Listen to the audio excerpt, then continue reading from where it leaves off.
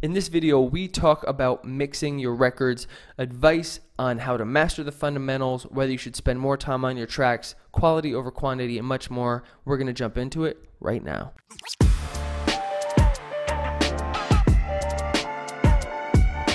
Hey yo, what is going on? It's your boy Kia Orion from KiaOrion.com, coming back to answer your questions every week.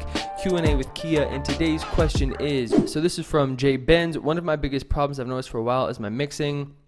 Normally I never get told what's wrong exactly with it, and I want to get better. All right, Jay Benz, what I would recommend is having reference tracks. So depending on the genre that you are mixing in, find tracks that you like, that you think sound really good, and then bring those into your project and mute them, but have them so then you can constantly compare your track to that track. One that I use a lot is Unforgettable by French Montana, just because I think that song was mixed super well, and I can tell maybe if I'm like, oh, my track is sounding good, I'll play it next to that and be like, damn, I need to even make my bass even, thicker, or I need to have my snare snap more. Whatever it is for you, get some reference tracks, be it in your project. It gives you something to shoot for. You have a clear goal, and it helps you keep on track. Number 2, do it a lot. This one I cannot stress enough when it comes to things like production in general or mixing. Don't spend a ton of time like tweaking things and spending a month on one track. Just make a lot of shit. Make a ton of music. If you can spend your time, instead of trying to spend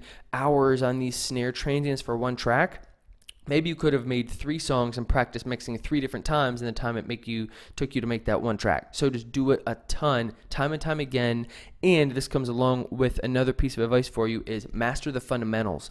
Rather than diving into a ton of EQ, super fancy stuff, this is a mistake that I see people make all the time, is they overshoot instead of bringing it back to basics. If you're a boxer, right, it really comes down to footwork, your 4 punches. What are the 4 things before you get into the type of gloves you're going to have and your headgear and advanced counter techniques? Is master your fundamentals. Get down your EQ. How does everything kind of mesh together?